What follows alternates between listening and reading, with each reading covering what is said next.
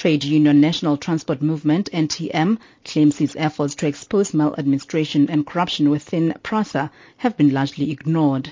NTM's General Secretary Ephraim Mpahlele says the Public Protector's Office was the only entity willing to listen to it when it first highlighted problems at the parastatal back in 2012. Both having failed to deal with the matter, we then went and submitted the memorandum of demands to the Minister of Transport, and the then Minister of Transport then decided to sit on the dossier and did nothing about it. We then went to the union buildings to submit the same dossier to the presidency, and having noticed that there was also inaction on the part of the presidency, we then decided to elevate the matter to the Office of the Public Protector, because we were convinced at that time that there had been state interventions in terms of protecting the then Group CEO of Prasa, Lucky Montana.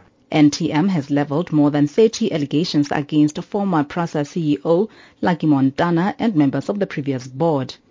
Most of the complaints relate to tender irregularities, nepotism and irregular expenditures. The union believes that its rival union, the South African Transport and Allied Workers Union, SATAU, has a case to answer. They are doing business in Prasa. In fact, they've got a tender relating to the ticketing system that was awarded to them, despite the fact that they are organizing members in Prasa. In our book, that points to corruption. But SATAU has disputed the allegations leveled against it. The union spokesperson, Refilwe Lepere. That is not true. This has been allegations that have been said about SATAU for a long, long time. It is not true. I think our fighting at Prasa is that we have workers that are really affected by the issues that are happening in Prasa. So what happens is that our support for Mr. Montana has been on the basis that he has gone out of his way, for example, to when he came in, workers who were on contract for the longest time and workers who were unprotected, they became permanent. They got full-time jobs. Meanwhile, Professor of Company Law at Wits University, Tshepo Mongalo, expects the Public Protector's report to touch on a number of issues. We are likely to see the Public Protector's report covering a whole range of laws and criminal codes that are most probably going to be breached by the institution.